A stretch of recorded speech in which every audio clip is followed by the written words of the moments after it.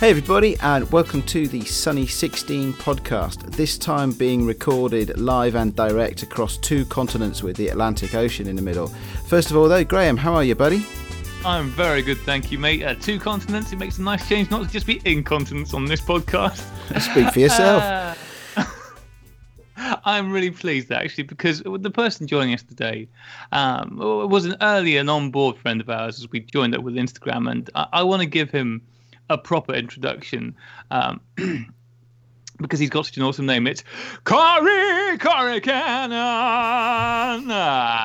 Corey, how you doing, mate? I'm doing great. How are you guys doing? All good, all good. It's great to have you on here, mate. Thank you. I'm glad to be here. Yeah, it's good to have somebody from the Americas, actually. You'll be our first American guest, I do believe. We've had an English guest and a Welsh guest who lives in Tokyo. So, you know, we're ticking off the continents one by one, and glad to have you on board. Take a few minutes or so to introduce yourself. Sure. My name is Corey Cannon, as Graham already told you guys, and I live in North Carolina, which is in America. And I found these guys on Instagram with the podcast, and somehow I ended up being here. You were drafted. And it's great. So people know you better from our conversations on the podcast as Pinhole Cannon. That's right. That's your main Instagram account. That is. I feel that the name in itself gives away quite a lot about your shooting preferences, but tell us a bit about what you like to shoot. Well, first off, I want to clear up the thing about the Pinhole Cannon, because I tried to put my last name into it, but somebody had already taken that. That's why it's only one N, and it's kind of weird, you know? Because I remember listening to a show or something, and Ada said something about it, and and he was like, I don't understand what the difference, what's going on with the name, and so that's what happened with that, and. I just assumed that you were shilling for Canon. I just thought, well, this is obviously he's getting a payback from Canon to promote their cameras. So I wish, but I'm not. I am not. But I do digital work, but mostly from Instagram. It's just shooting pinhole, black and whites, colors, big pinholes, little pinholes, everything, you know. So you've been, because we were talking a bit the other night, and you were explaining to me that you studied photography, didn't you? You're yet another educated person on this subject, which always scares me. Educated, sure. I didn't get like a full degree, but I spent a couple years and I got the basic of it. The place that I went to school was just kind of like a smaller community college, and it was more geared towards, I guess, like being an actual working in the field of photographer, of course. But we did, we had a Konica machine there. This is back when everything was film. And we took classes and we were taught how to maintain all that equipment, E6 machines, C41 machines, everything. So, I learned a lot about some, techniques and portfolios and editing yourself and all that. So it was pretty good. Yeah, I reckon I always wish I had learnt something about editing myself. Sometimes I put things up, share things with people, and then I go back to them a bit later and think, I really, really shouldn't have shared that photo. It really doesn't do my amazing photographic skills justice. So that I think that's a real skill in its own right, isn't it? Yeah, it is. Go ahead, Graham. Sorry. No, I was going to say I completely agree with that. The thing that interested me when we were talking the other night was you were saying that by the time you'd finished this course, I mean, I would imagine, because how long ago is it when you did your course? Oh, let's see. It's been at least, 15 or 16 years. So it sounds like quite a lot of the things that you learn, using the big developing machines and stuff like that, you were learning a lot of really useful skills right before they became completely extinct. obsolete. Yeah, great. Yeah, pretty much. But the thing that caught me was that you said that by the time you'd finished the course, you'd actually got quite burnt out on the whole thing. It kind of turning what had, I'm assuming, been a hobby of yours or a passion of yours beforehand, doing it intensively had killed it off a bit. Yeah, I was pretty much just into having fun, taking pictures of my friends skating, skateboarding, and whatnot. And then I got into it, and that really turned me off. I mean, like when I had like an exit interview, and I was just kind of like, oh, I don't want to do this anymore, not on this level anyhow.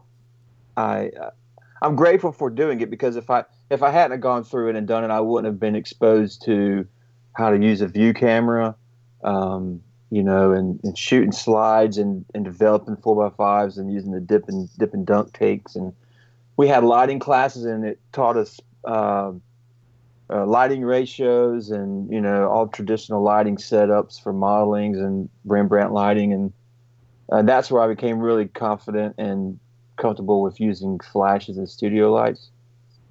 But I mean, I got so bummed out on it that I literally sold everything in my apartment, bought probably 15 little point and shoots, and went to Alaska and traveled for 2 years. And That's quite an extreme reaction. Nothing. Yeah, exactly. I did nothing for 2 years. That was really structured. I just kind of just did whatever I wanted to do. So when you say you mean like the little disposable cameras? You just bought a bag of disposable point and shoots and sold it off to Alaska.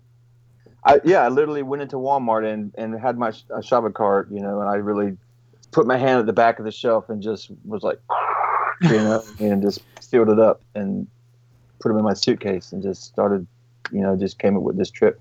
And there's a whole story of me going to Alaska that we'll have to talk about another time because we don't have time for it. But it was quite an endeavor. It took me, I guess about a month and a half to get up there from North Carolina. It would be walking. That's paddling, actually. Yeah, it's a long story, but there were some setbacks, and we got stuck here. And then the guy I was traveling with, my buddy, his vehicle broke down, and we got, so it was kind of just. I think I've seen that movie. Isn't it called Dumb and Dumber? Yeah, exactly. We even had the Dogmobile. I'd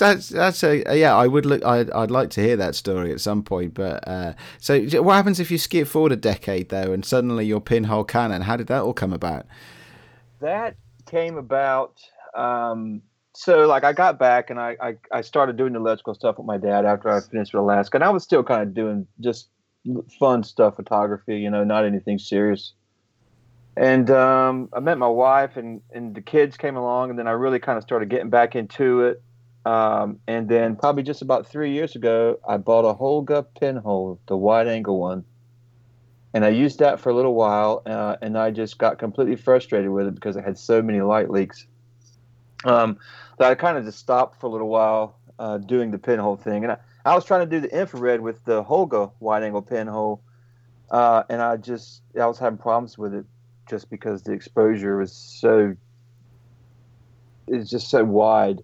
And the film I was using just, it just didn't have the latitude. It would just be a big giant vignette circle, with it. So I stopped. I don't want to do this anymore. I'm just wasting film.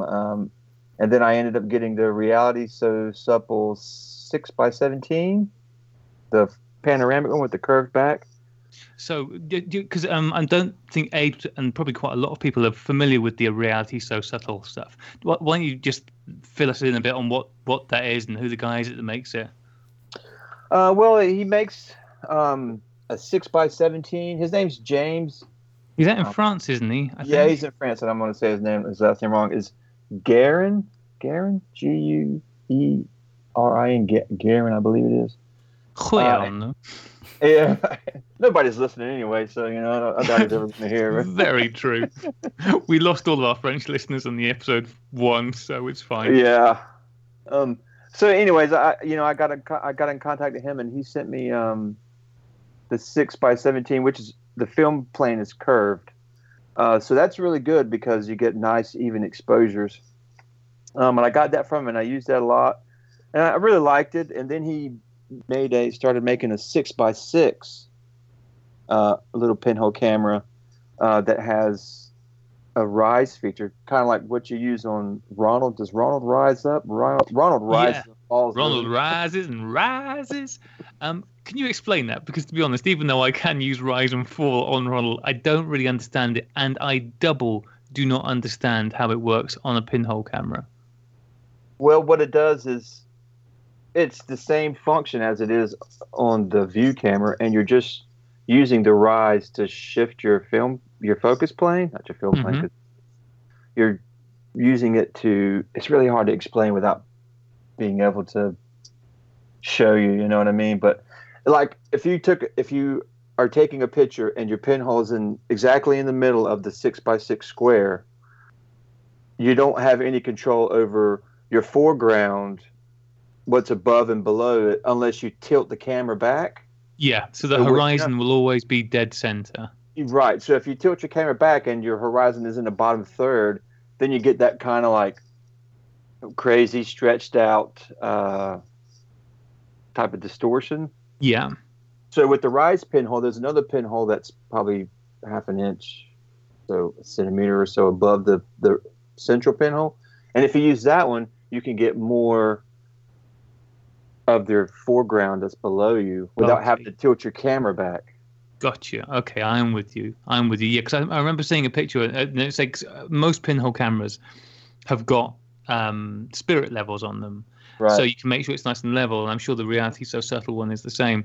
But yes, if you get that, and I find that with my pictures now, because you make sure the spirit level's perfect, but that means that the horizon is always smack bang in the middle. And that's okay, but it does limit your artistic and compositional choices. So, it does. It seriously does. And he does the thing I like about the cameras he makes is all of his cameras have that option on them. They come standard. And I think the 4x5 that he makes actually has like 3 or 4 different pinholes on it. Yeah. So you have, like the composition choices and what you can do, is basically endless. So, but check him out if you guys are into looking for handmade pinholes that are really quality. And he's a really nice guy. I haven't had any problems with it at any of my cameras, and I keep in touch with him and from Instagram or whatever. And I'd say check him out. But I think Dave off of the forums, he may have actually bought some pinholes from him, because I know that he sells, amongst other stuff, amongst his cameras, he also sells the pre-drilled pinholes. I have a feeling that's where Dave got his from, because I know that I've certainly looked online to get some from him in the past. I've ordered some from him too, because I'm planning on starting a project as soon as we ever get settled. I want to get that direct positive paper like you've been using with your camera, but I want to get the big sheets. I want to start doing it like 16x20. Oh, geez, Louise, do they go that big with it? Yeah, you can buy it 16x20. Because I want to start making, like one-off series, so you can just, do it. And because you know how hard it is to print a 4x5 negative. You have to get a humongous enlarger for it. Yeah. Funnily enough, I was in my local darkroom supplies place. It's a secondhand darkroom supplies place called secondhanddarkroom.com or .co.uk, and it's just up the road from me, which is kind of good and bad. And I called in there to pick up a couple of bits, and I was inquiring about how much it would cost to get a 4x5 enlarger, because the largest mine goes is 6x6, I think. And even now, when you'd think that there would certainly not the call for it there once was, but there's a few £100 to pick one of those up. So and not only that, but they are literally humongous. They're like just the actual physical size of it is. Yeah. It's insane, So I didn't see the point of shooting 4x5 pinhole images, blow it up to 16 by 20 when I could just go ahead and make a direct positive picture of it, and just make my own camera. So that's the plan. You're going to make your own pinhole camera. 16 by 20, yeah. Awesome. That is pretty awesome, actually. I mean, I haven't really got into the whole pinhole thing, although I do intend to try at some point, as with a whole lot of other stuff. But making your own 16 by 20 pinhole camera. Well, I mean, other than keeping it light tight, your biggest concern is getting a good quality pinhole. Some people would probably say, no, you should make it out of an aluminum can. You know what I mean? But I kind of would like to be able to get to the point to where I can have consistent output with it. You know what I mean? So as long as it's light tight and you have a really good pinhole, everything should be okay. Do you need a pickup truck to carry it around? Yeah, well, I'm planning on making it out of foam core board. Okay, so it shouldn't be too heavy then, is that? It shouldn't be too heavy. No, it really shouldn't be, because I mean, the size of the pinhole is going to end up being so small that your exposures in daylight are going to be 3 minutes, 4 minutes. Yeah, with that direct positive paper, it's going to be the minimum. It's funny you say about having a van to drive around in aid. I remember, and I could not remotely remember the name of the photographer in question, but I know that there was a lady who made a van into a pinhole camera and would drive to locations, park up, and the back of the van was the camera. And she put up these huge sheets and just make massive pinholes using so that's what I love about the art form. I think it's just because it is as simple as Corey said, you just need a light, tight box and a hole. That's it. You're off to the races. Said. Oh. Sorry. At the other end of this size spectrum, if you will, I would like to catch up, because you picked up a camera for the Cheap Shots Challenge, didn't you? I did. And, that was... Ada's been calling you out on this ever since you said you bought it. What did you get?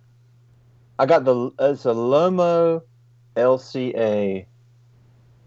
And Aid does not believe that you paid within the budget for that. So how much did you pay for that camera? Well, hang on, let's clear this up right now. Technically, I didn't pay anything for it, because I had a camera system that I traded in at a local camera shop, and they had it in there, and it was there, and I looked at it, and I looked at it, and I put it back down. And I was like, I don't know. They wanted more for it than what I had seen for prices. Because I've been looking for a cheap camera to do this with, because I don't really have a 35 millimeter camera. Well, I have one, but I don't have one that's at the level of what you guys like to do it with, You mean a real piece of crap? So I picked it up and I played with it, and he says it worked. The light seals are good. He's like, I shot a roll of film with it, and he's okay. So I said, well, how much for it? And he's like, well, I was like, let's bundle it together with this. What can you do for the price? And he's like, you're giving me, want such a good price for what you have here. He's like, I'll give it to you for, I think I ended up paying about $30 for it. That's pretty close. I mean, that's pretty close. I think that's pretty. I think that's the amount we allowed, isn't it? Because when we first set out on the Cheap Shots Challenge, and you set a limit of £20, that was just after we'd voted to leave the EU, and the pound was worth nothing. So we didn't really know. We didn't really know what the stable currency values were going to be. But $30 sounds good.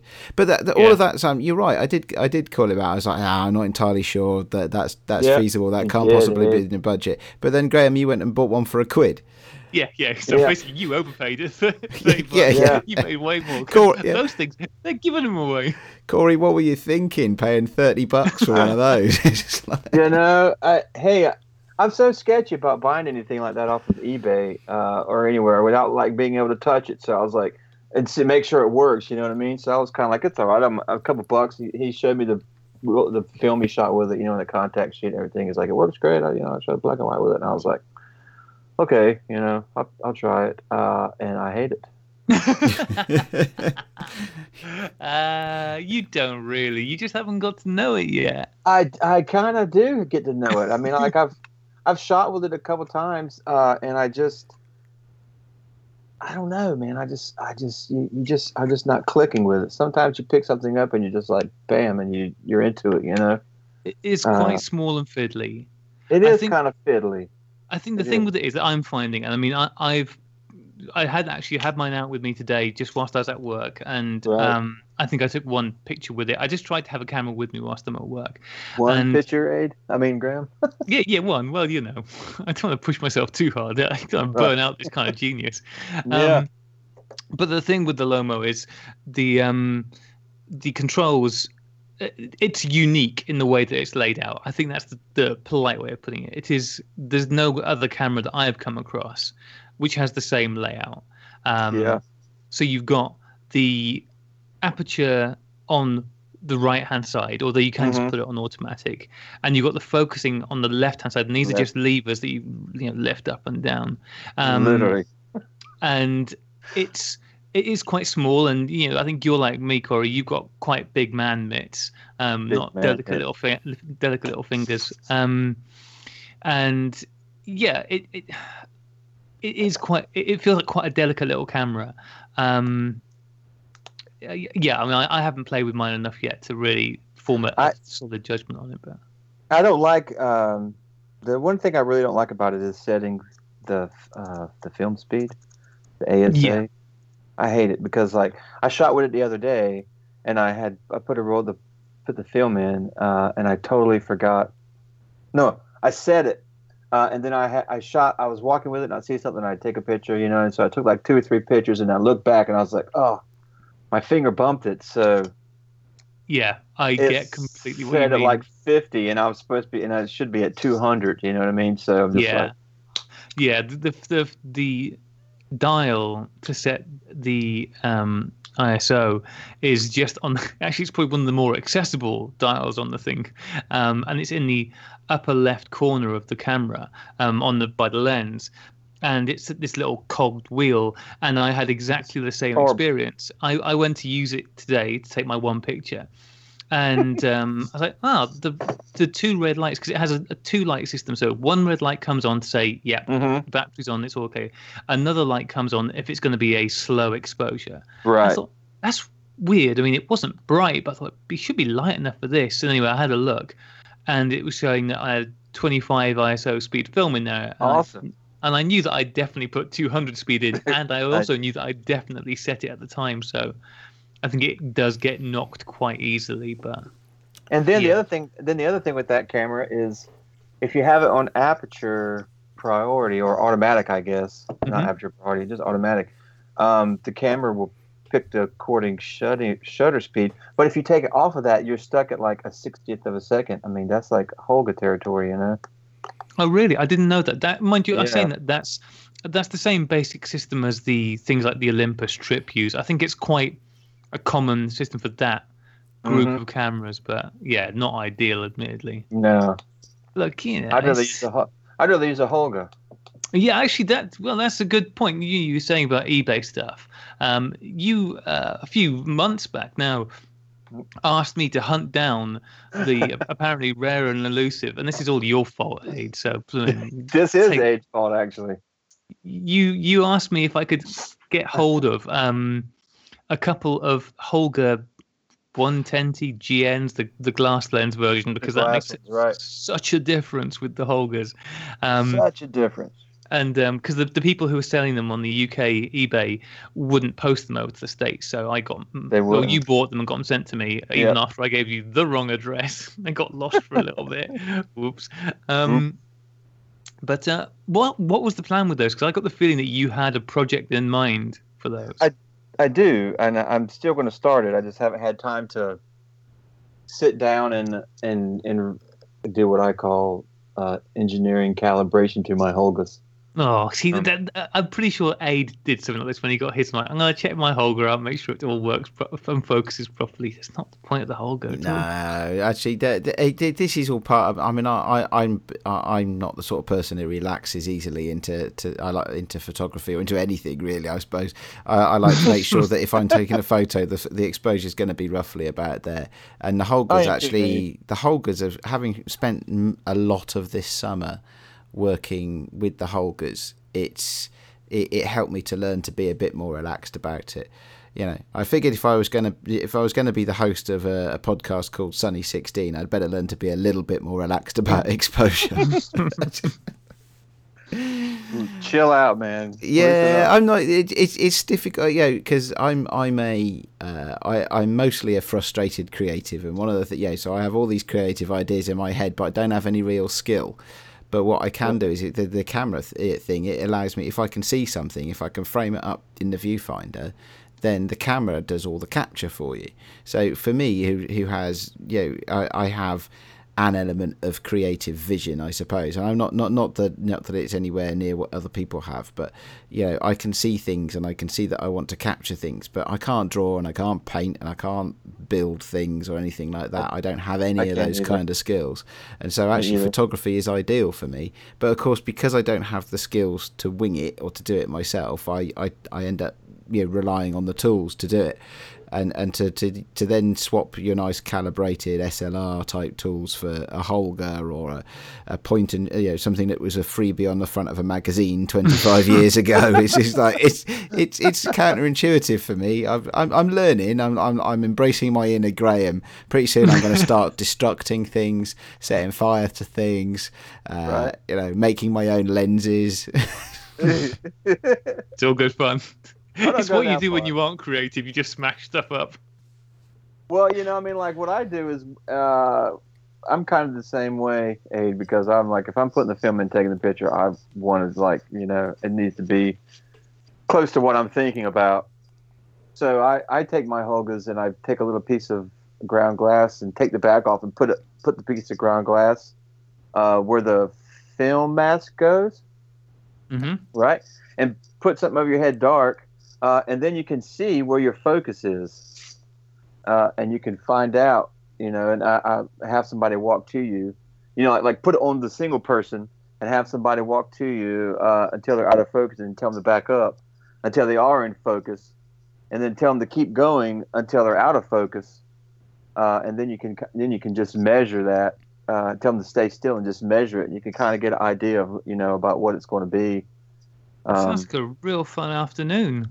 Oh, this is interesting stuff because there's the I forget the fella's name, but the Holga Mods fella in the States, and he always says for an extra fee he will calibrate the focusing on your Holga, and I'm like, how the hell do you do that? That's how you do it. It works really good because the Holga I've had forever, and I took it to the beach and I dropped it at the beach, and it's just kind of like, I think the springs cracked on it or something. So that's why I wanted the glass, was because I can't afford, and this is going to be great. You guys are going to love this. I can't afford to buy a Hasselblad or anything. I can't afford to purchase That's reasonable. I can't afford to purchase a 6x6 camera system that I could do to make like a series of portraits, like how I really want to do it. Okay. Whoa! Are you seriously about to make the argument that the if you can't afford a Hasselblad, the next logical step is a Holga? No, a glass. Because a they glass both start lens with Holga. the same letter. A glass lens Holga, Graham. Oh, sorry. Come on. Oh, my apologies. But that's my plan. That's going to be what I do, because I do all the portraits and all the other stuff. So I mean, I have my little traveling backdrop that I use. So what I'm going to do is I'm going to take my glass lens Holga and I'm going to set it up so that I can find out what my focus is on it, and I'm going to find that distance, and then I'm going to start kind of doing like a quick little street setup thing where I can just pop up my background, have them stand 3 feet away, put my camera on one single lonely person, and take my picture with it. That is an awesome project. That's my plan. That's why I got two, because I bid on both of them, because I figured Murphy's Law, if you bid on one, you won't get it. If you bid on two, you're only going to get one. But I bid on both of them, and I got both of them. So I have two glass lens Holgas now. So I think I'm just going to take one of them and do that with, and kind of get it set up so that I can do that, You know what you should be doing? You've got two of these identical cameras. We don't stereograms. We don't know that they're identical yet, Grant. These are all precision-made tools. I don't know what you're talking about. You need stereograms. This is what you should be doing. I'm not into the stereograms. That's not Well, my you thing. just haven't. You just look. Come on. You know, get off your lazy backside. I want to see some stereo pictures. You could just glue the two of them together. Stop mucking around with calibrated. Just glue them together and take pictures with them. How hard can it be? But then you got to have the thing to view them with and all that stuff. I don't know. That's too much. I don't want to do that. Yeah. All right. You may have a point there. Well, I hope you actually do stop planning to fanny around with calibrating them and skip to the part where you actually take some pictures. That'd be great. It's coming soon. It is coming soon. I'm going to be putting it all on my website, and I went in and completely redid my website. Actually, you guys should check it out. It's totally different, and it looks pretty good, I guess. But what's your website address? It's CoreyCannon222.500px.com. Cool. Why the 222? Do you have 222s? Is this why? 222. 3 twos. 222. 3 twos. Did I say 3 twos? 222. No, I said, do you own 2 tutus? You know what a tutu is, right? Never mind. Yeah, I do. Well, I mean, my wife wear one and I wear the other one, but we won't talk about what we did that. All right, I think it's time for me to intervene here because Graham's just getting a little bit too rude to our honoured guest. I was going to say, Abe's been awful quiet. I think this is the most quiet I've ever heard you, Abe. I like to leave the guests to have their say, but I think Graham is just getting to be a little bit too edgy now. So I think we'll take a quick break and we'll come back. And after a quick break, I think Graham's got some news about his Canon SureShot A1. And there's some other news as well. So back in a second.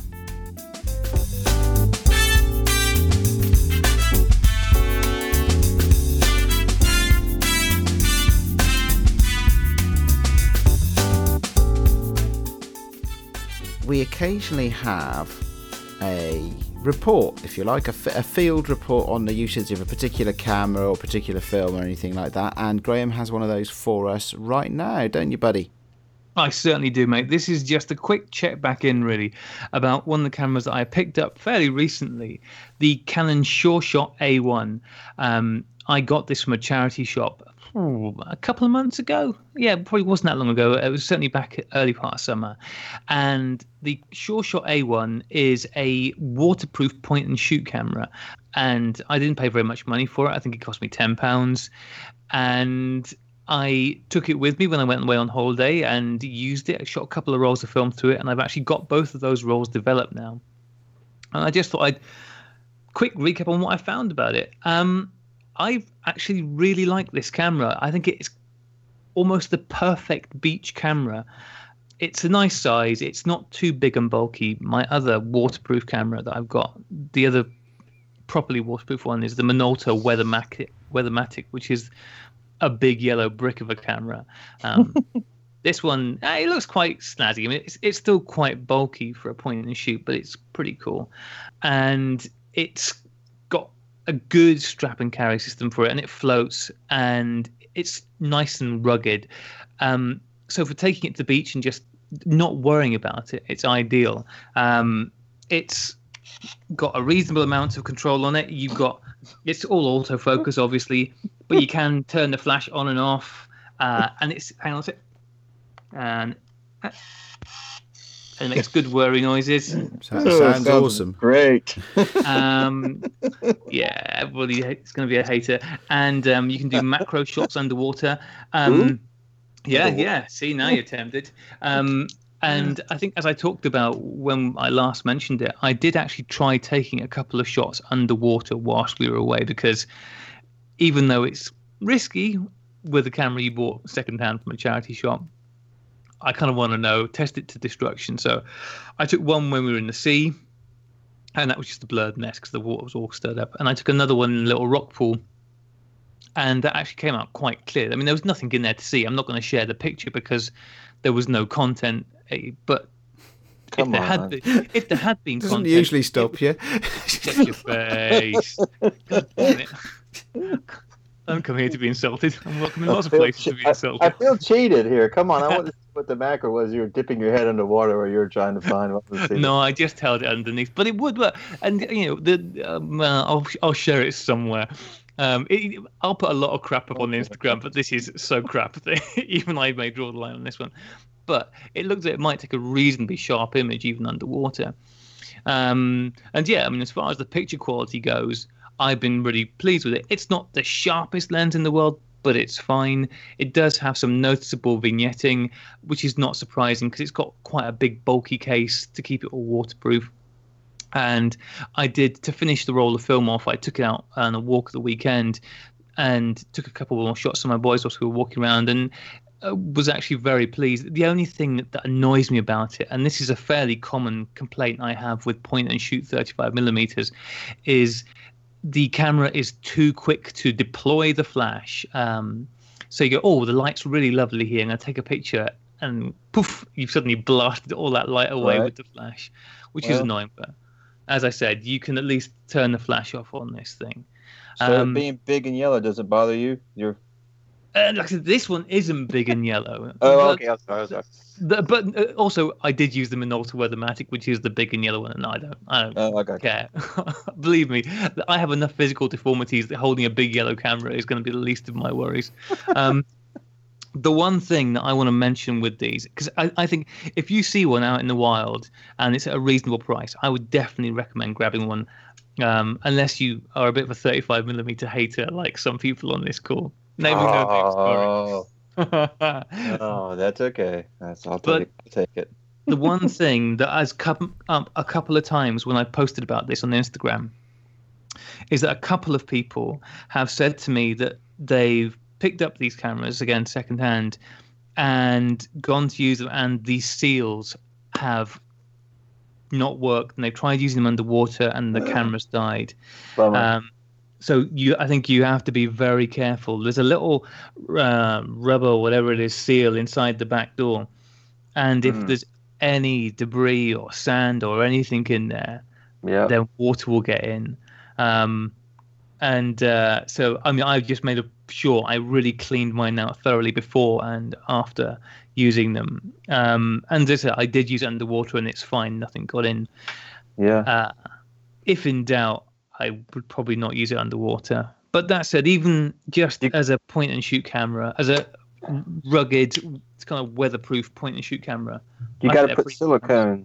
You have to put silicone on the seals. Because I have an underwater camera that I use too, a big water housing thing. I take pictures of like surfing, of like barrels and stuff. Oh, awesome! What do you use for that? I have a dedicated water housing that I use for a Nikon camera with a fisheye. It has a big giant glass dome on the front of it. Ah, awesome. It's got a pistol grip that you hold on to, kind of like a trigger thing. And I got a pair of flippers on, kind of look like a duck, and I jump in the water, paddle around and take pictures of waves and all kinds of stuff. But yeah, you got to clean. You got to keep the seals clean, like you said. Piece of sand, anything. I take a little bit of silicone and just kind of rub on it every once in a while. That helps keep them supple, does it? Or helps keep them. Yeah, it keeps them from drying out, because as soon as they dry out and they start cracking, and then when you put pressure on it, the back plate closes on it and it deforms it, and then boom, you're leaking. See, I was going to ask that actually, Graham, because how old is this Canon Sure Shot? I mean, is it old enough for the rubber to have started perishing yet? Is it like a cream color and then it has like red trim around it? That's the one, yeah. Okay, I've seen those before. I was looking at those first, but then I was like, 35mm film, I'll pass. You're quite a snob about stuff. This is the other thing I found whilst chatting to Corey the other night, is that he is quite a snob, Aid. He won't shoot 35mm. I'll tell you what else he hates, which is going to be great, because it's the next thing we're going to talk about. He hates instant photography, Aid. You might want to kick him off the call now. No. I've been playing with instant photography. No. But I spent all the summer shooting 6x6 on a Holga, so. I don't hate 35mm, but the cameras are often a lot more usable than they are for 120 film. So I think it's and I don't really fancy carrying my Bronica over my shoulder on my commute to work every day, quite frankly. Yeah, that's Yeah, a bit too. Yeah, I mean, apart from the fact that most Londoners aren't good looking enough to be have their photo taken in 645, Right. it's especially not early in the morning or later in the evening. It's just not. It's just not a useful camera for that kind of that kind of thing. So, yeah. Okay. So, but I not liking instant, fine. I'd be a bit worried if you didn't like 110 film, though, Corey. What are your views on 110 film? Oh.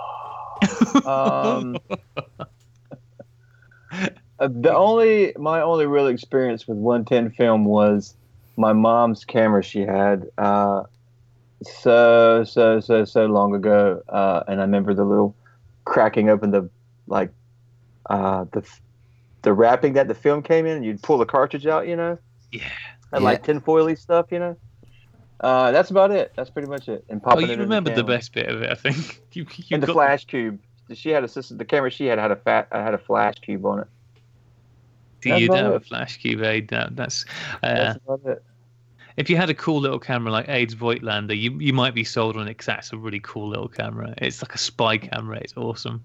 I checked out. Oh no, I'm good. No, yeah, but you have to hold it. Trust me. You Really? have to. Yeah, because I rip the shit out of it quite a lot.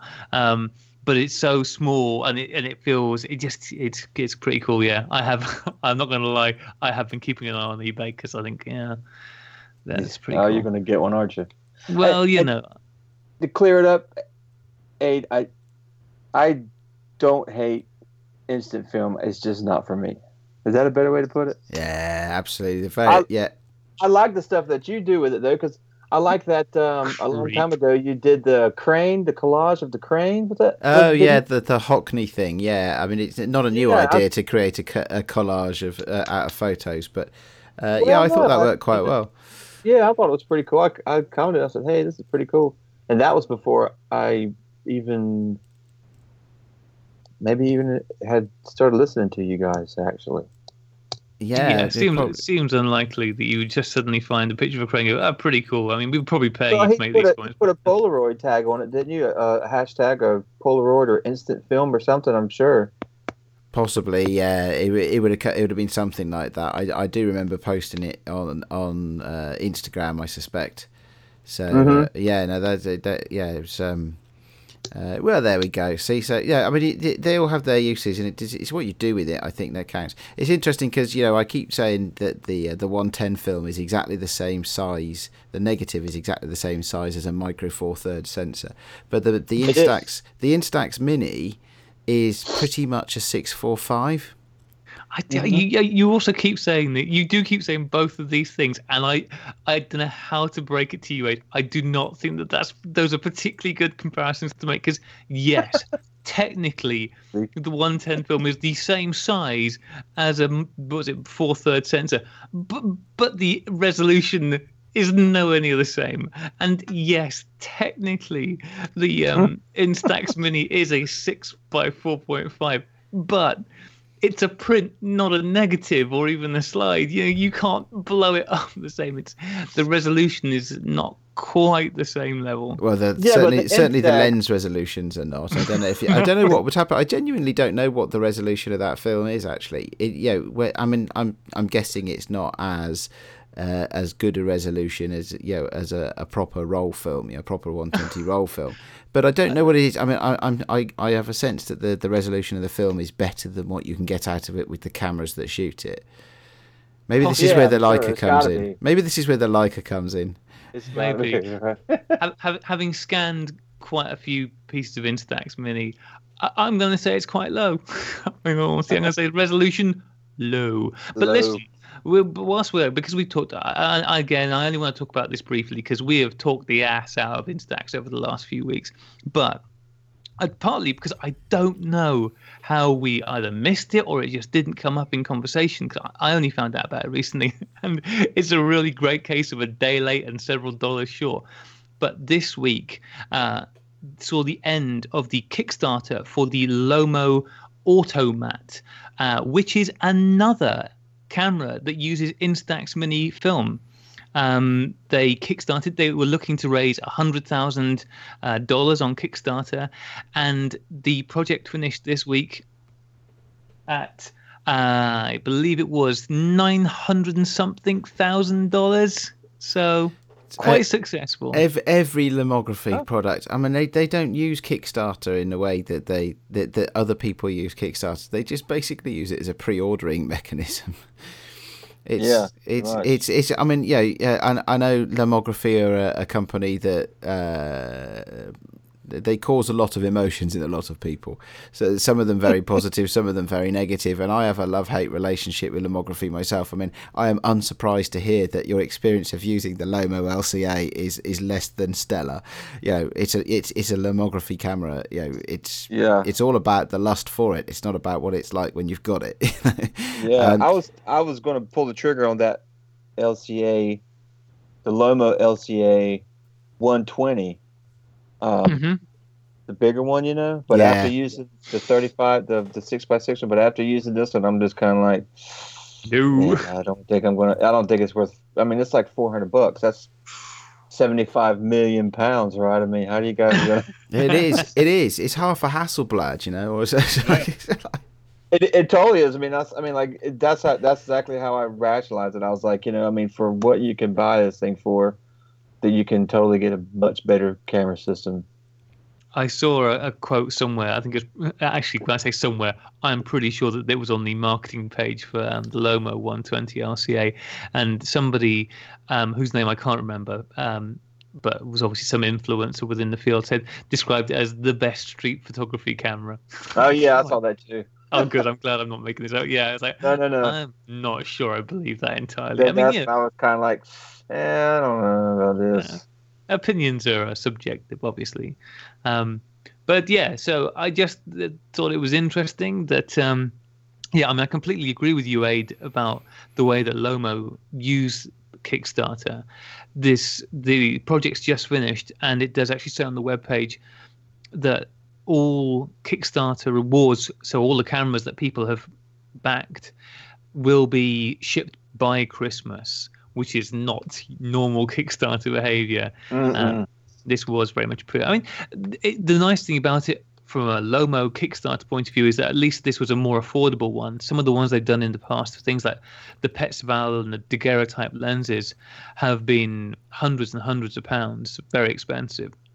Whereas this one, I think the lowest, if you got on super early and got the cheapest one you could get, you could pick up a camera for $99, and it was cheaper than they are to pre-order now. So you could save yourself some money, and they seem reasonably competitively priced. But yeah, now that the market has swollen from there just being the Fuji Instax to now there's going to be 3 of them on the market between. Oh God. Have you looked at the pictures of the Automat, either of you? Me, I have. Yeah, a little bit. Yeah, I mean, it just looks like another plastic camera to me, but it's I prefer the styling of this to the Leica. Really? It's more to my taste. The thing is, I do like, as Aid will know from that Kodak camera I picked up from the bin. I quite like the old 60s looking plasticky, that style of camera. I find quite appealing. Modern and sleek isn't really my style in any way, shape, or form. But yeah, they do various different colors, and the color schemes get more expensive as they go, which I find a bit of a bummer. But yeah, it looked all right. It was interesting in the marketing blurb. It was describing it as the most advanced instant camera out there. But as somebody else pointed out, this was before the Kickstarter started, before the Leica was released. I think they do basically the same kind of thing. I think you can do multiple explosions. Multiple explosions. Yeah, you can do that with it. Explosions. You can do multiple explosions with it. They don't talk about that. That's when the batteries go bad. You can do multiple exposures, and I think you can actually do as many as you want to. There's no limit on that. It's got a neat little remote within the shutter, the lens cap, I think. So you can use the remote shutter on that. And I think it comes... Cap. Yeah, apparently. And it comes with, I think, some gels and stuff like that to be more creative. So I don't think it offers any more flexibility in the shooting modes, but they're packing in stuff with it and making it going down the accessories route to mean you can do a bit more with it. Lomo is doing accessories, really? I know, it's so unlike them. So what do you guys think they're doing? Do you think that they are doing the Kickstarter pre-release things as saying, okay, we've developed this camera. We only have to sell X amount of them for it to become profitable.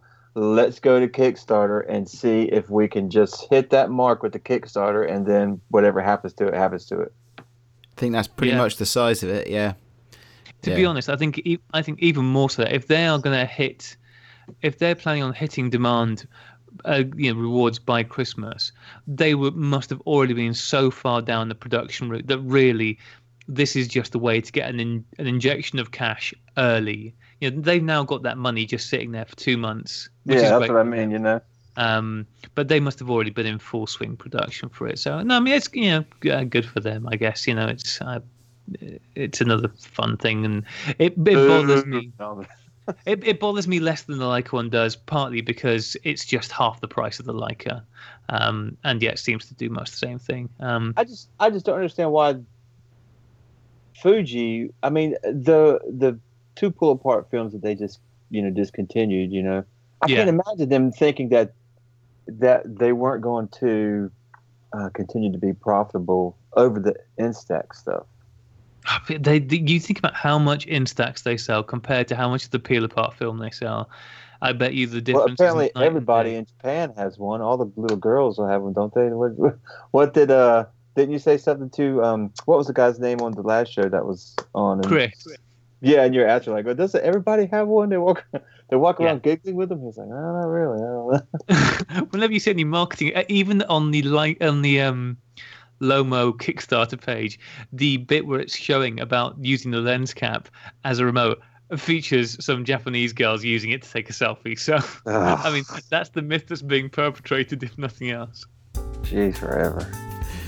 It's an interesting company, which we could talk about forever, but I think it's probably time to move on a little bit, so we're going to take a short break, and when we come back, we'll talk about something else.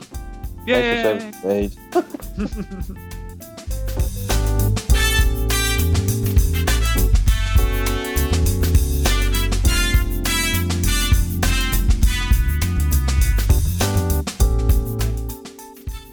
Whilst we've got you here, Corey, this seems like a perfect opportunity to pick your brains about something that I've been thinking about a lot recently, especially since starting the podcast.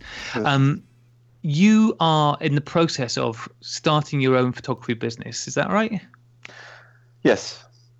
And so as part of that, because you building up your brand and recognition and getting your name out there is a big part of doing that. And obviously you've got your Instagram account with Pinhole Canon, but that's slightly separate from what you want to be doing or are going to be doing.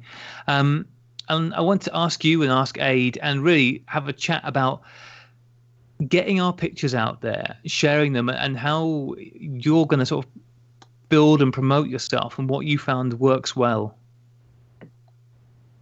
Go. I mean, I don't know. I have two Instagram accounts. I have one that's like a private one, and then I have the Pinhole Canon one. And that's just basically for fun, it's just kind of just somewhere to put it, because if not, I really don't know what I'll be doing with pinhole photography other than just enjoying it myself, So how long have you had that Pinhole Canon account for? Not very long. Probably I started it just around the new year, so I wouldn't say any more than probably 6 months. Okay, well, the new year was a good 10 months ago now. Yeah, unless you've got some weird different thing going on back there. I'm on the other side of the Atlantic, so I'm behind you guys. That's the time difference. I knew it was 4 hours. I didn't realize it was 4 hours and 4 months as well. I said around the new year. I didn't say exactly the new year, but April, New Year, April time. Well, I have my other account that my wife went on it one day, and she was kind of like, hey, the kids are on here, and I'm just kind of weirded out because I was getting a lot of really weird things, people following me, and I was just kind of like, yeah, it's kind of weird. So yeah, I went through and cleaned house and made that account private, and I only have a couple hundred people on that account, local people that are my friends in town, whatever. And then I started the Pinhole Canon one, and that's where that's wide open, anything. And I started just doing pinhole stuff, and then like I'm doing all this other stuff, and I don't really have anywhere to put it, like the macro stuff, and kind of doing the landscapes thing. So I was just kind of like, you know what, I'm just going to kind of start putting everything over there, and that's kind of where it's at. And I mean, and it's worked out because it's on Instagram. There's a follower one of my followers, and I follow her. Her name is I think it's Anna Kubota. Kubota. That's what it is. And she sent me a message. She's like, hey, there's an open call for this pinhole book these people are doing. She's like, I think you should apply, and see what happens, because you got some really good pinhole stuff. And I said, okay. So I applied and some images, and they took one of the images, and that's going to be in the book that they're releasing. Oh, awesome. Yeah, it's pretty cool. It's F/D. Oh gosh, I don't have it right in front of me. But they're doing a pinhole book of black and white's colors, and they're going to be doing it through Kickstarter. You can buy the book, and yeah, it's pretty cool. So this is a great case where you've got some real world gain from using Instagram. Sure. I have. How many? So you've been using it for less than a year. I mean, this is a very horrible question to ask because it just shows what a world we live. But how many followers do you have on that account now? I think about 700. Yeah, that's an impressive number. Certainly way more than we've got. And how? Because the thing about Instagram is that using it to get the best out of it is not really straightforward. The way people find your stuff is. You have to work at it quite hard, it seems. So what tactics did you use? How did you go about getting your pictures out there and building up a following? I got this. I had somebody request to follow me one day, and it was one of these things that said, "Get followers fast." So, I went and I paid some money, and I got 500 or 600 followers. So that worked then. I'm just joking. I mean, just spending time and looking at people's pictures. I mean, if you see something you like it, If you have a hashtag, look it up and go through and look at other people's and comment on it, and you just gotta interact with other people who are doing the same thing basically you are. You know what I mean? I kind of do the thing where if somebody likes something of mine, I'll go look at what theirs. If I like the pictures, and I'll follow them. Yeah. If I go and it's nothing but selfies and fish duck lips, you know what I mean, then I don't follow them. Or if they do that other thing that's annoying where they post 15 pictures that makes one big picture when you go to their page. Oh, yeah. That's an automatic, I'm out. No, I don't want to deal with that stuff. So have you seen this, Dave? Yeah, I have, and you know what? I'm totally with you. I'm not into that sort of thing either, and or the selfie stuff. It seems to me, and anyway, this is my stay on brand, Aid. We are with the selfie stuff. This with the in the midst sake, of man. the selfie con. No, you made your own hashtag. We are with the selfie stuff. Okay, no, that's a fair point, but that's a reaction, isn't it, to the overuse of what Corey's just called the fish lips? Yeah, that's we're trying to take it back, aren't we? That's the whole point of the Sunny 16 selfie, is to take it back and make something that has at least a smidge of photographic merit associated with it. But it's interesting. There's because it's good to hear somebody who is actively trying to build a following, who is also got the strength of character not to just simply follow everybody back if you don't like the photos, because I don't do that either. I also seem to get I seem to get a lot of people liking my photos. There's a lot of models in California on Instagram these days, and I seem to get a lot of models who are liking my photos, and then you go and look at them and the whole stream is pictures of them. It's like, well, okay, some of them are fairly some of them are so some of them fairly aesthetically pleasing, but do I really want to look at hundreds of photos of that? Do I want my stream full of that kind of thing? Well, no, not really. You don't. Instagram, I mean, I think I'm in exactly the same situation, really, that you're describing, Corey. I mean, it's real slow going, and I think we're up to about 200 followers now, which I'm really pleased about. But it is what I found with Instagram. It is exactly as you're describing. It is actually you need to get out there and connect with other people in a real way and look at other people's work and take an interest in other people's work. And the other thing is you've got to really use the hell out of hashtags. Before, because I have 2 accounts. I barely use my other one, but I also have a personal account that's locked down. And when I was just using that and really wasn't active on Instagram at all, I used to get so cross because I was following Cole Miller, Obi Cole Kenobi, or CD Miller photos, and I like it too. Yeah, his stuff's great, but it'd come up and he'd have these hashtags on, and I'd be like, "Why are you putting these on here?" Because I just had no idea, and I used to give him such a hard time, and now I just whore us out like nobody's business because you have to. It's the way people find your stuff, and I've actually. In the past, I've seen stuff. I think it was a photographer we talked about months ago at this point. I think it's Adam J. Smith, who does some beautiful landscape work out in Australia. And I was looking at his pictures going, these are really beautiful, but they don't have as many likes as I would imagine. And it's because he wasn't hashtagging them properly. And I sent him a message saying, look, dude, get better at this because your work is great. More people need to see it, but they won't find it unless you do this. True. And finding popular hashtags and it makes a huge difference to just the number of people who see you. The other and also I agree with you completely. Well, I suppose it's different for different people, but I like to look at and enjoy my Instagram feed. And so when somebody follows me or whatever, I won't automatically follow them back. I will go and look at what they're doing and if I think it's going to be stuff I want to see. And sometimes I kind of don't do it at the time and I'll go back and look later and go, oh, actually, no, this is quite interesting. That's not to say if I don't follow you, don't assume that it's because I think your stuff's garbage. It may just be because I haven't got around to looking at it yet. But the thing about Instagram, which I find, I wouldn't even say frustrating, but it's just an amusing quirk of it, which I'm sure you guys have both experienced, is that there are people out there who will follow you purely so that you follow them back, and then they'll probably unfollow you afterwards. So you see your followers go up, then back down, then up, then back down. I mean, back down. It's people need to find better things to do with their time, but it's really it at least does have some human contact, and it's really interesting to hear you saying about actually getting some useful contact out there. I have, I've actually got some, and I there's another lady that on Instagram that I sold a pinhole camera to her. You know what I mean? So it's worked out pretty cool. I've met a lot of really cool people that I wouldn't have met and would never have the correspondence with anybody if I hadn't.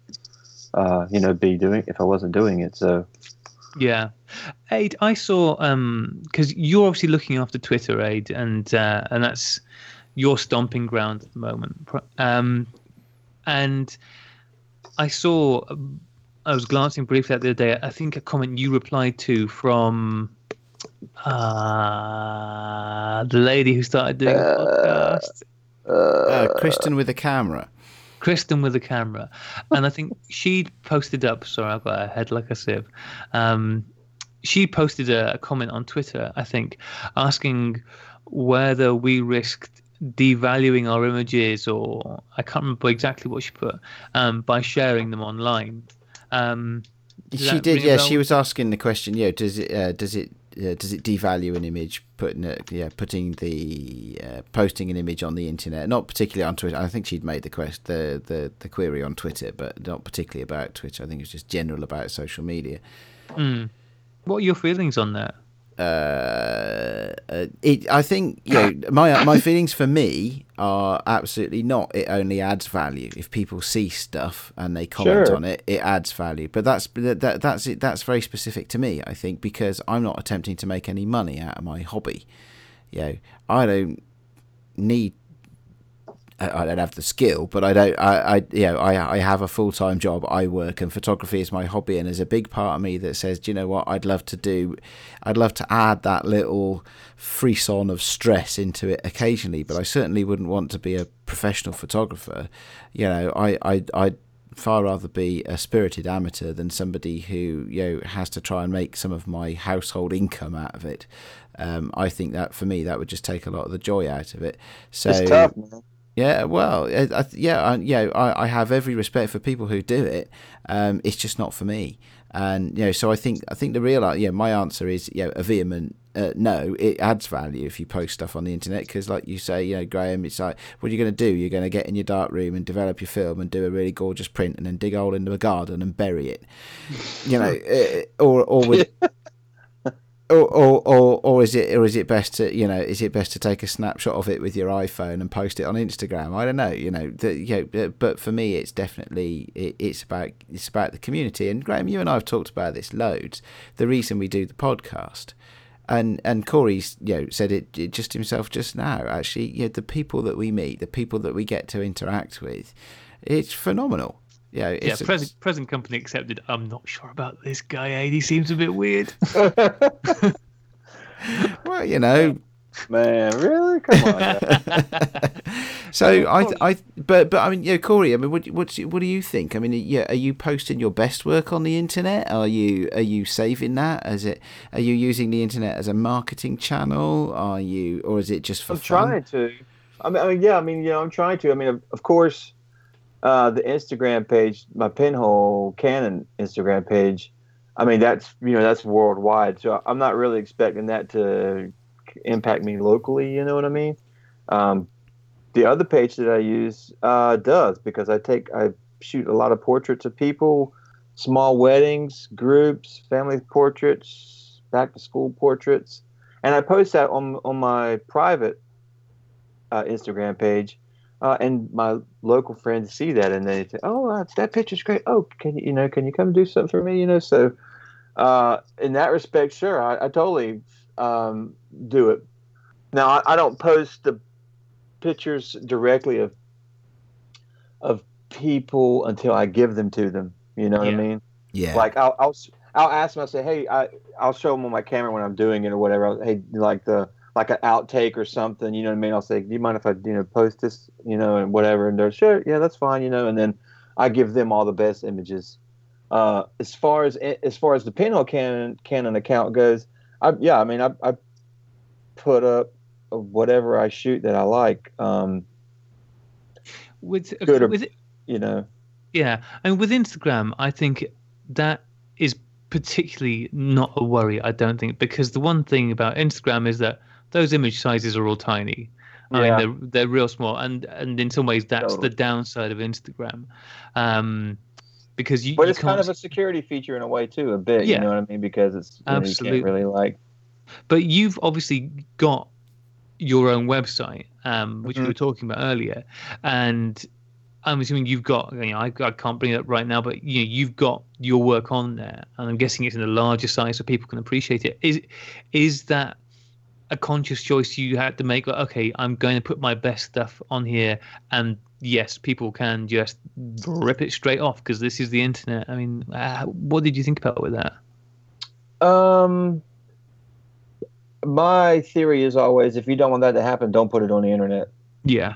I mean, if you put a watermark across it, I mean, there's nothing. Have you ever heard that saying? A thief is only honest if the door's locked. You know what I mean? Like, it doesn't matter what you do. If they want to get in and get it, they're going to get in and get it. If somebody wants to take your image off the internet and take off your watermark and do whatever they're going to do with it, they're going to do with it. So if you don't want to have that happen, the best thing to do is just not to put it on the internet. Yeah. But I mean, I kind of feel like I need to, because if I put everything that I shot and everything I did on Instagram, I mean, it would be one of those things where, you post 15 pictures a day or something, you know what I mean? So it's kind of, I feel like it's necessary to have somewhere to put all of the rest of the stuff, you know what I mean, that I shoot and I do. and I'm really hoping it's going to turn into a situation where people can contact me. Hey, I like this. I would like to do a project or work together, or whatever. You know what I mean? Type of situation. So that's where I'm going with that. I don't want to just live in Instagram.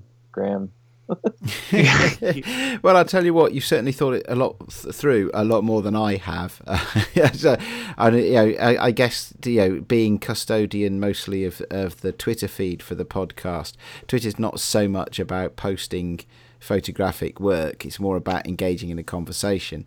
And so I do post photos that I've taken and occasionally, but it is often as much about the conversation that you elbow your way into than it is about anything else. So it's interesting. And then Graham posts my photos on the official Sunny 16 podcast account on Instagram, and it gets more likes than it does on my personal Instagram account. It's just like well, that means it's doing good then, I mean, hey, come on. So I'm interested from both of you guys, because you're both Instagram users and Twitter users and whatever. What if we could sort of come up with, I don't know, 5? Because we've already talked about a few things. What, especially with Instagram, what tips would you give to people? Not necessarily just to get more followers or more likes, but just to get the most out of it, and also to present your feed in the best way. Because like I said, I think Corey, you've done a particularly good job with your feed. Whenever something comes up on it never feels like there's a lot of stuff, but whenever it comes up, it's like, oh, this is a real little gem. And there's a lot of other people I follow like that, but not everybody is. What good tips would you give for Instagram? I mean, just you got to be interactive and connect with people. I try to only put up the pictures that I like the best and the pictures that I feel strongly about. Because from what I found, if I feel strong about them and I like them, everybody else seems to really like them. You know what I mean? So having that is doing really good. You know what I mean? Just try to put up the best work that you can do and that you have, and connect with people and talk to them. I mean, text them. Type to them. Type out them. I don't think I can come up with 5, Graham. Yeah. I really don't. I don't know. I think there's a few things. Well, I think there's a few things. I mean, that have come up. That you said before about not dumping all your pictures up, because that's one thing that I found some people do that I follow. You can tell when they've developed the roll of film, because it's bam, bam, bam, bam, bam, bam, bam, bam, picture like that. You mean? Yeah, exactly, and that does, it waters down everything, because you go, I'll see the first picture, I really like that, and then the second picture, oh, that's nice, I like that too, and by the time you get to the 4th or 5th, you're starting to lose the will to live a bit on it. Right. So I do think it's better to, I'm not saying only put one picture up a day, but limit how much you do, because otherwise you're going to blast people out, especially if it's all very similar stuff. And that's kind of like what I've been doing. I mean, like, I've started doing the macro stuff, which really helps me out some, because I'm not developing my film at home anymore. I'm actually having to send it out. So, I have a week or two in between. So, if I don't kind of spread it out a little bit when I get my film back and I put everything up in a day or two, then it's kind of like, then you are kind of just being, I don't know, like just kind of sitting there and not posting anything new, and kind of, I hate to say relevant in the world of Instagram users, you know what I mean? But people like to see pictures, but I'm the same way. I don't like to see, a whole roll. Yeah. I get that as well, because I don't develop my own film, so sometimes I can get two rolls of film back in one day, and am I going to spend it could be, especially if it's 35mm, you get 72 photos come in from the lab, and then you've got nothing 72 for weeks.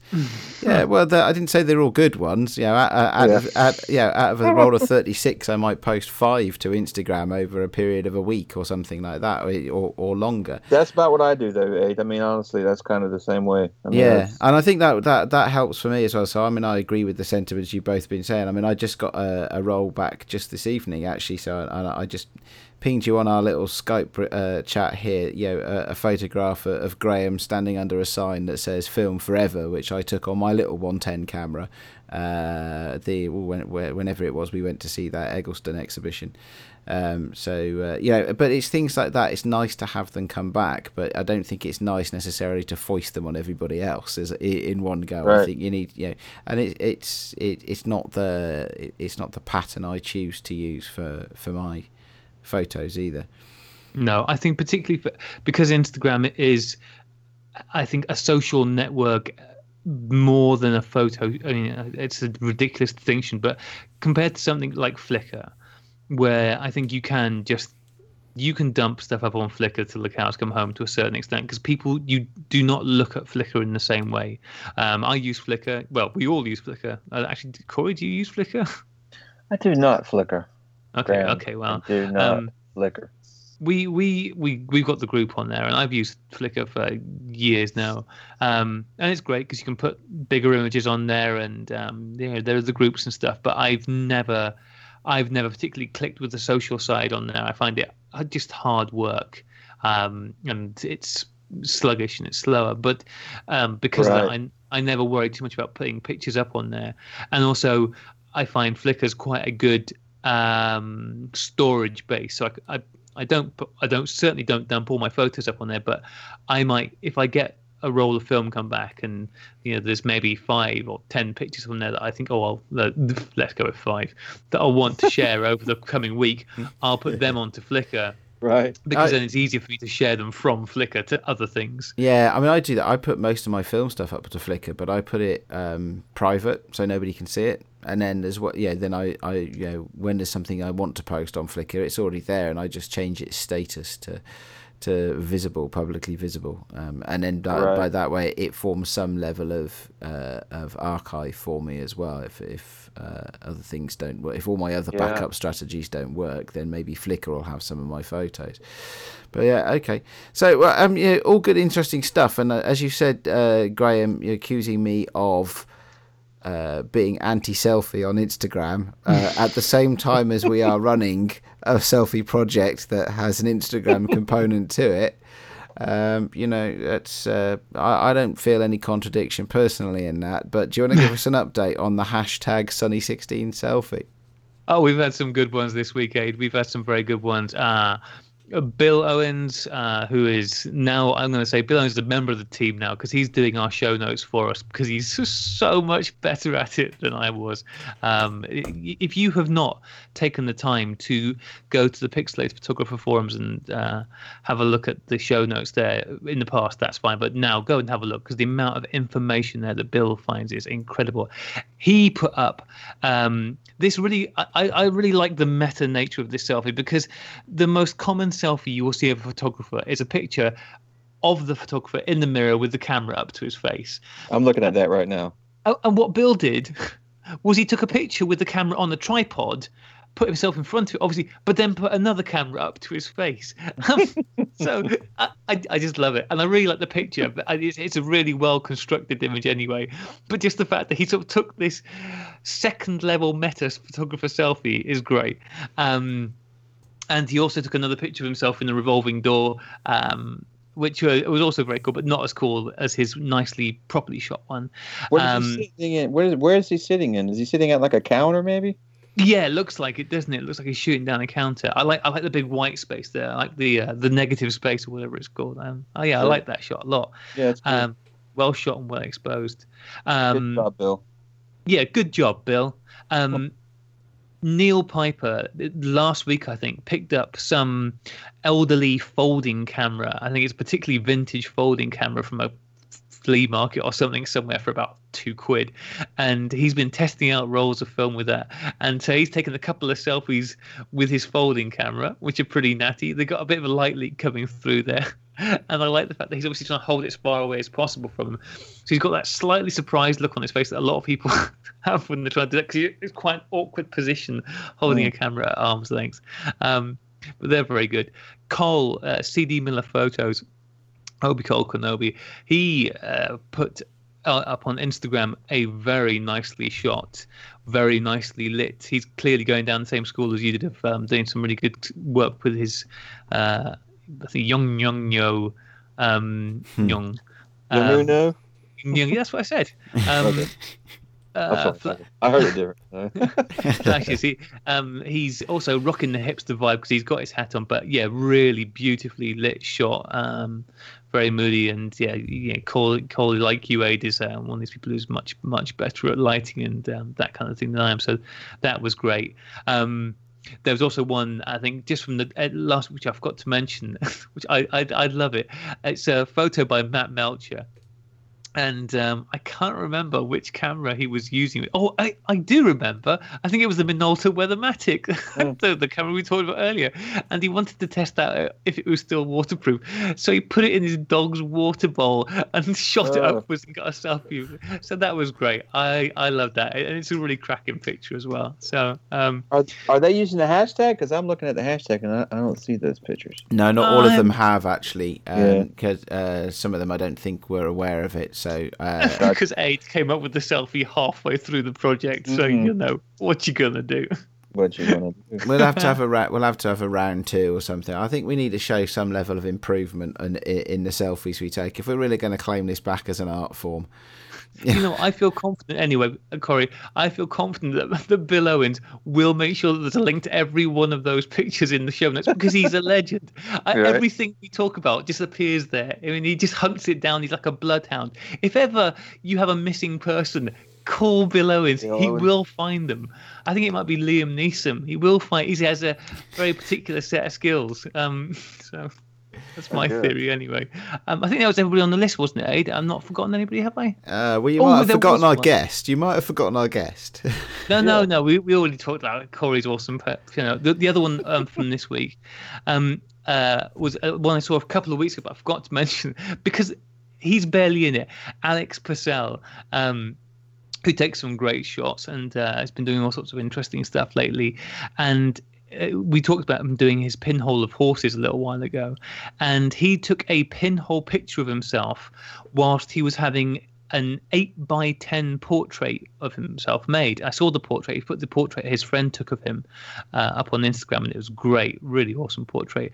And so he had the pinhole camera set up whilst this was going on because it was indoors, and so he's like a phantom blur somewhere in the picture, but the thought was definitely there. So good job. Cool. All right. Well, I guess that's a nice little segue into the standard weekly shout outs. And usually this is where Graham and I choose to give some shout outs to people that have impressed us on the internet, or people whose work has impressed us, or people we've been speaking to and made connections with. But Corey, as our guest, would you like to go first on this? Anybody you'd like to give a shout out to? Yes, Aid, thank you. I have a few. I really like what Florin Tintin. Are you guys familiar with them? No. He or she? I do not know if it's a he or she, but it's FLORINTINTIN, and this person does it's Polaroids actually, but they're like. It's almost like they're trying to do Polaroid transfers, but they get all kind of like crinkly. Mm-hmm. It's just really cool. I really like all of them. They're always kind of just really.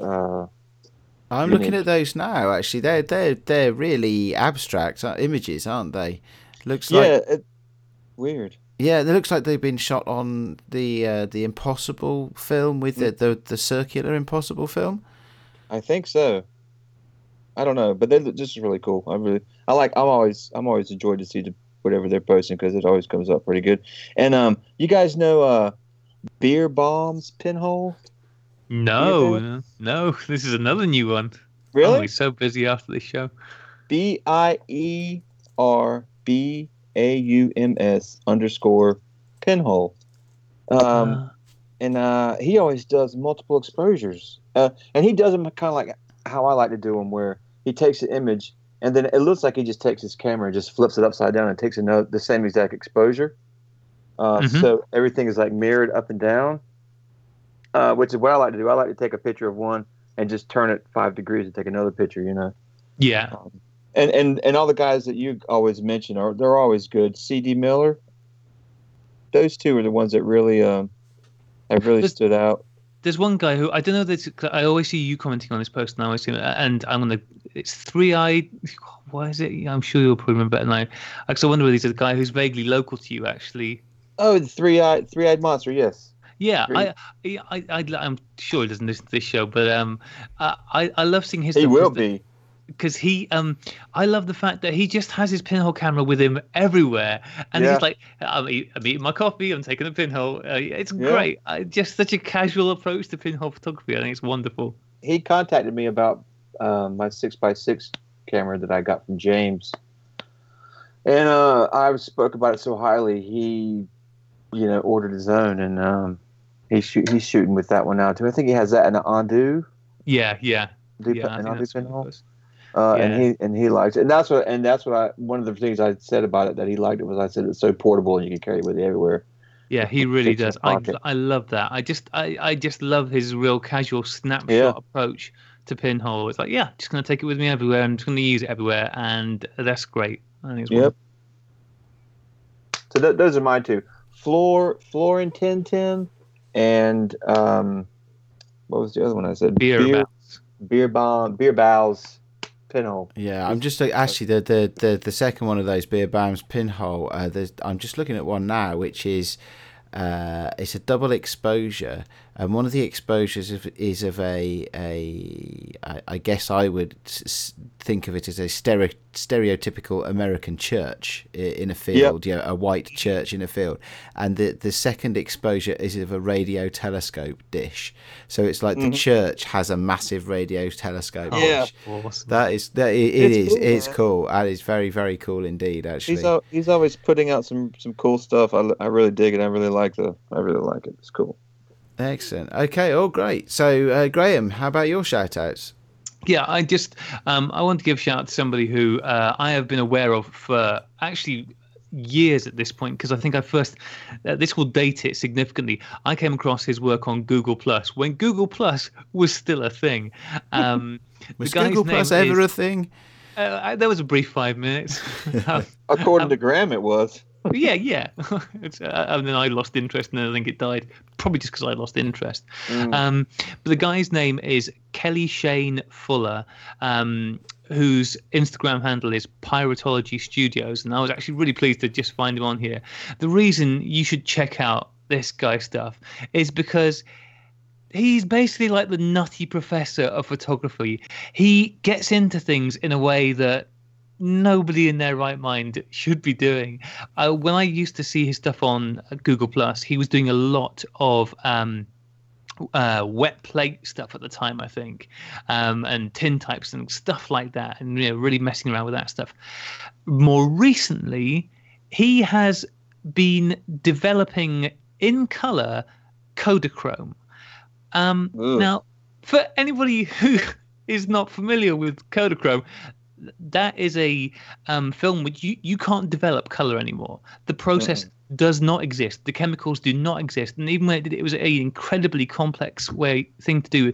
And he has been figuring out a way to do this. And I listened to, I think it was the Classic Camera Revival podcast, where they went down and had a chat with him about it. And the process just sounds insane. So difficult.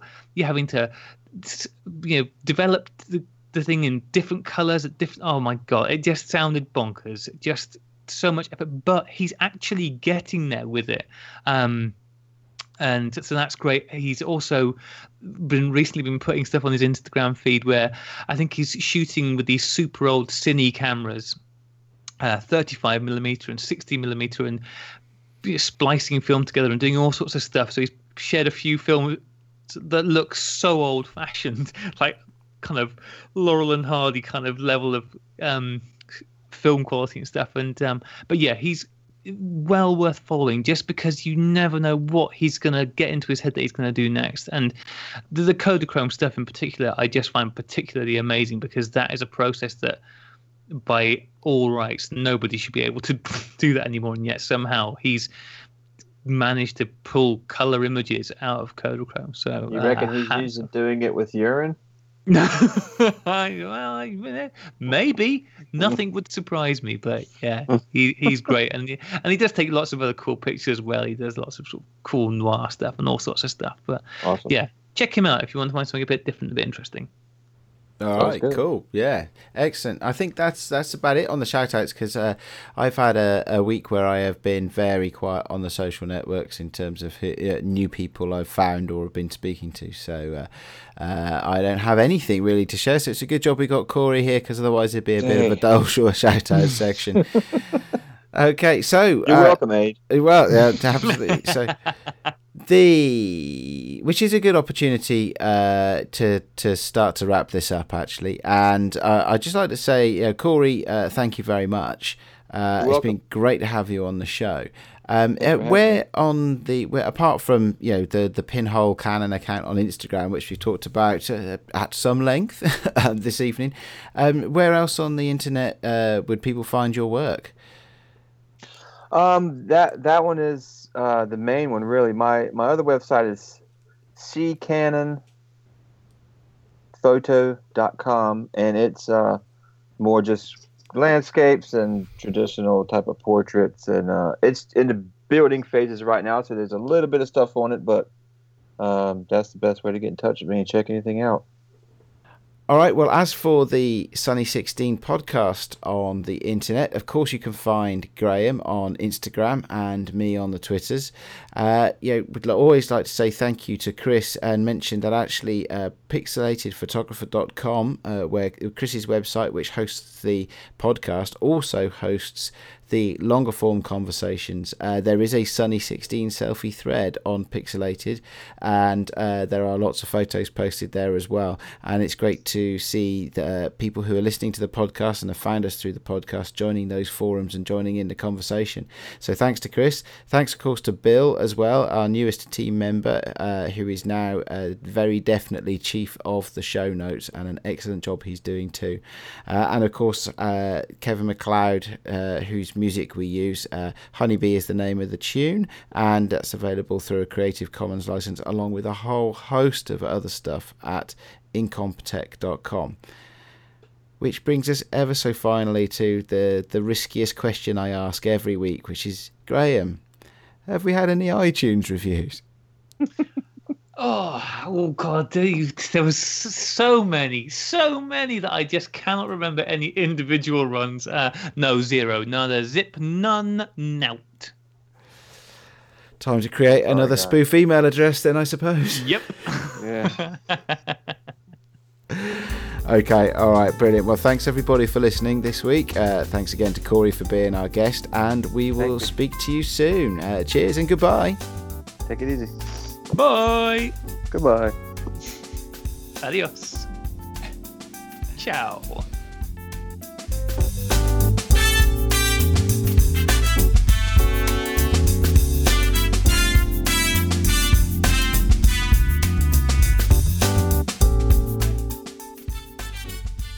I'm going to refill my vodka glass. That's right, isn't it? That's why the vodka's kicked in. That's the problem. I wish I had a vodka. It's fudge vodka as well. It's great. Fudge vodka. Fudge vodka? Yeah, fudge flavoured vodka.